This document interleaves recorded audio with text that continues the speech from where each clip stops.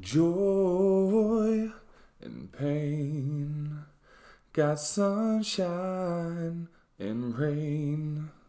Day number 2 of rain in Orange County. Everybody's freaking out here.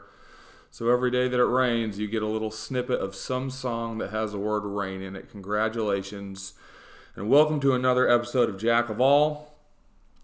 I know I can't see your response out there, but just show of hands, if you're driving, use 2 hands and lift them as high up as possible if you are somebody who urinates in the shower.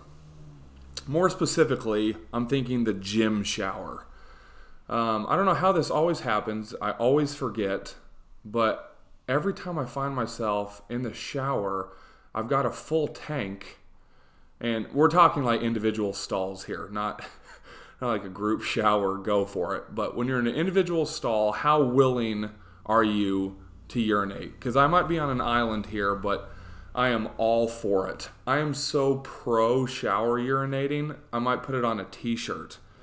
And I guess part of me forgets about it, but the other part of me is just looking forward to it. The whole time I'm working out, I'm thinking, yeah, this is great. Yes, health. Yeah, awesome. Great. I look phenomenal in a unitard. Great. But really, the only reason I go to the gym is to urinate in the shower because I enjoy it.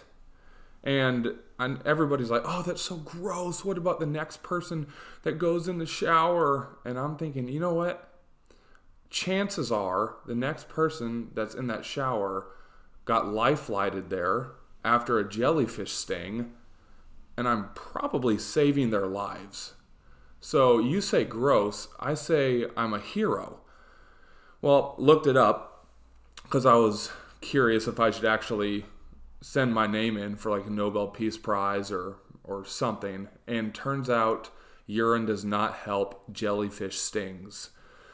Despite what you heard on the Friends episode, it is a myth. As a matter of fact, they say that urine can aggravate a jellyfish sting, not help it. So, now my hypothetical situation, now I just assume that the next person that was in the shower still got life flighted there, still got stung by a jellyfish, but the jellyfish sting was on the upper ankle, which caused their feet to swell, so they couldn't remove their patent leather shoes. And so now the person's just sitting there in the shower, and the calming warm water is alleviating their anxieties, and the ammonia in my urine is helping to soften their leather shoes. So I don't know, man. I might be missing something here, but it seems to me, any way you cut it, I'm a hero.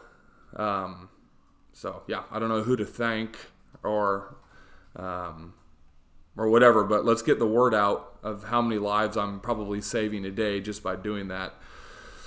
There are a million things, that's one of them, that I think some people would do that others wouldn't, right? This is a bad example because I believe everybody would make the same decision I am, but there are a million different things. And it's interesting to me, like, what are the factors that go into that? Like, what makes sense to one person and is just ridiculous to another?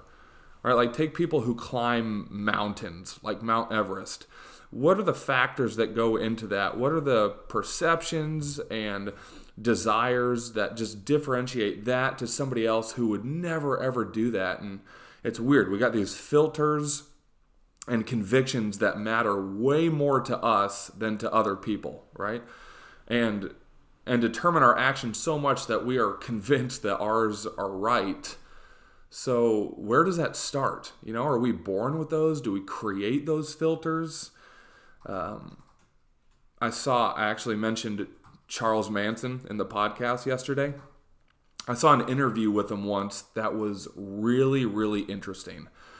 Yes, crazy, but every once he said this thing that has stuck with me. So he's talking with the guy, and Charles Manson says, "I'm freer than you are," to this interviewer.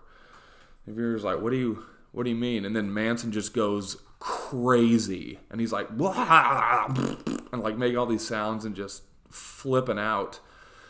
And the interviewer's like, what the heck just happened? And then Charles Manson goes, you would never, ever consider doing that, right? And the interviewer's like, no. And he's like, right.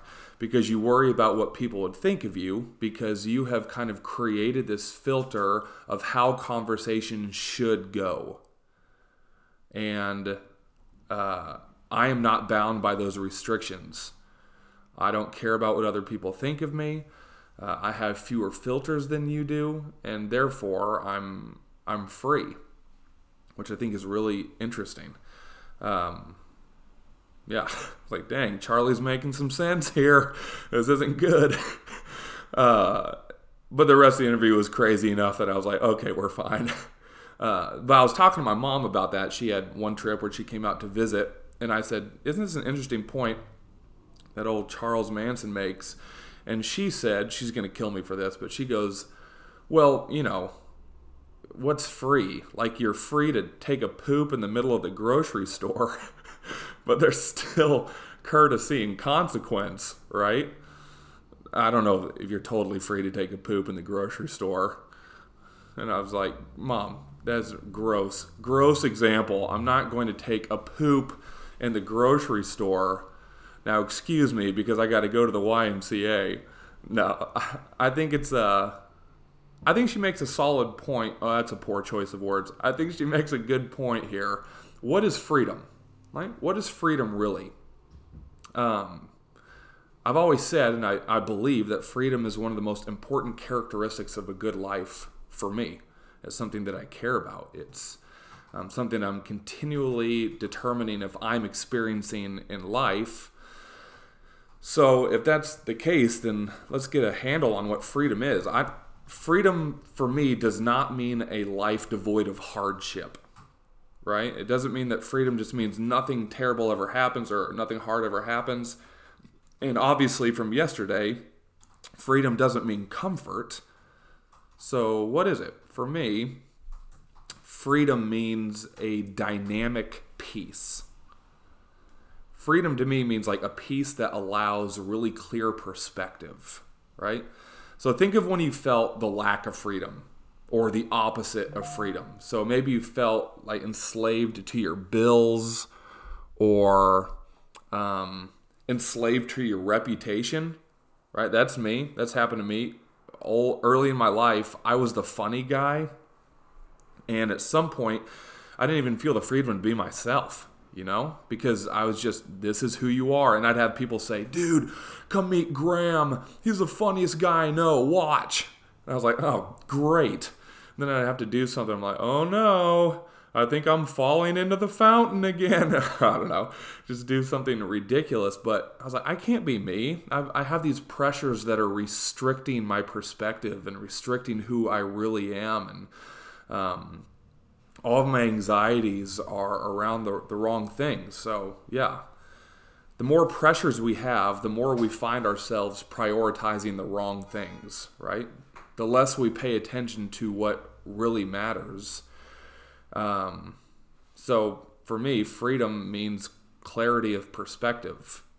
If I'm making a decision for the next season of my life, and all I'm thinking about is money, or all I'm thinking about is how I can be really successful or more successful than that guy, or, you know, who do I need to beat to be the best, or whatever, our focus narrows on the wrong thing.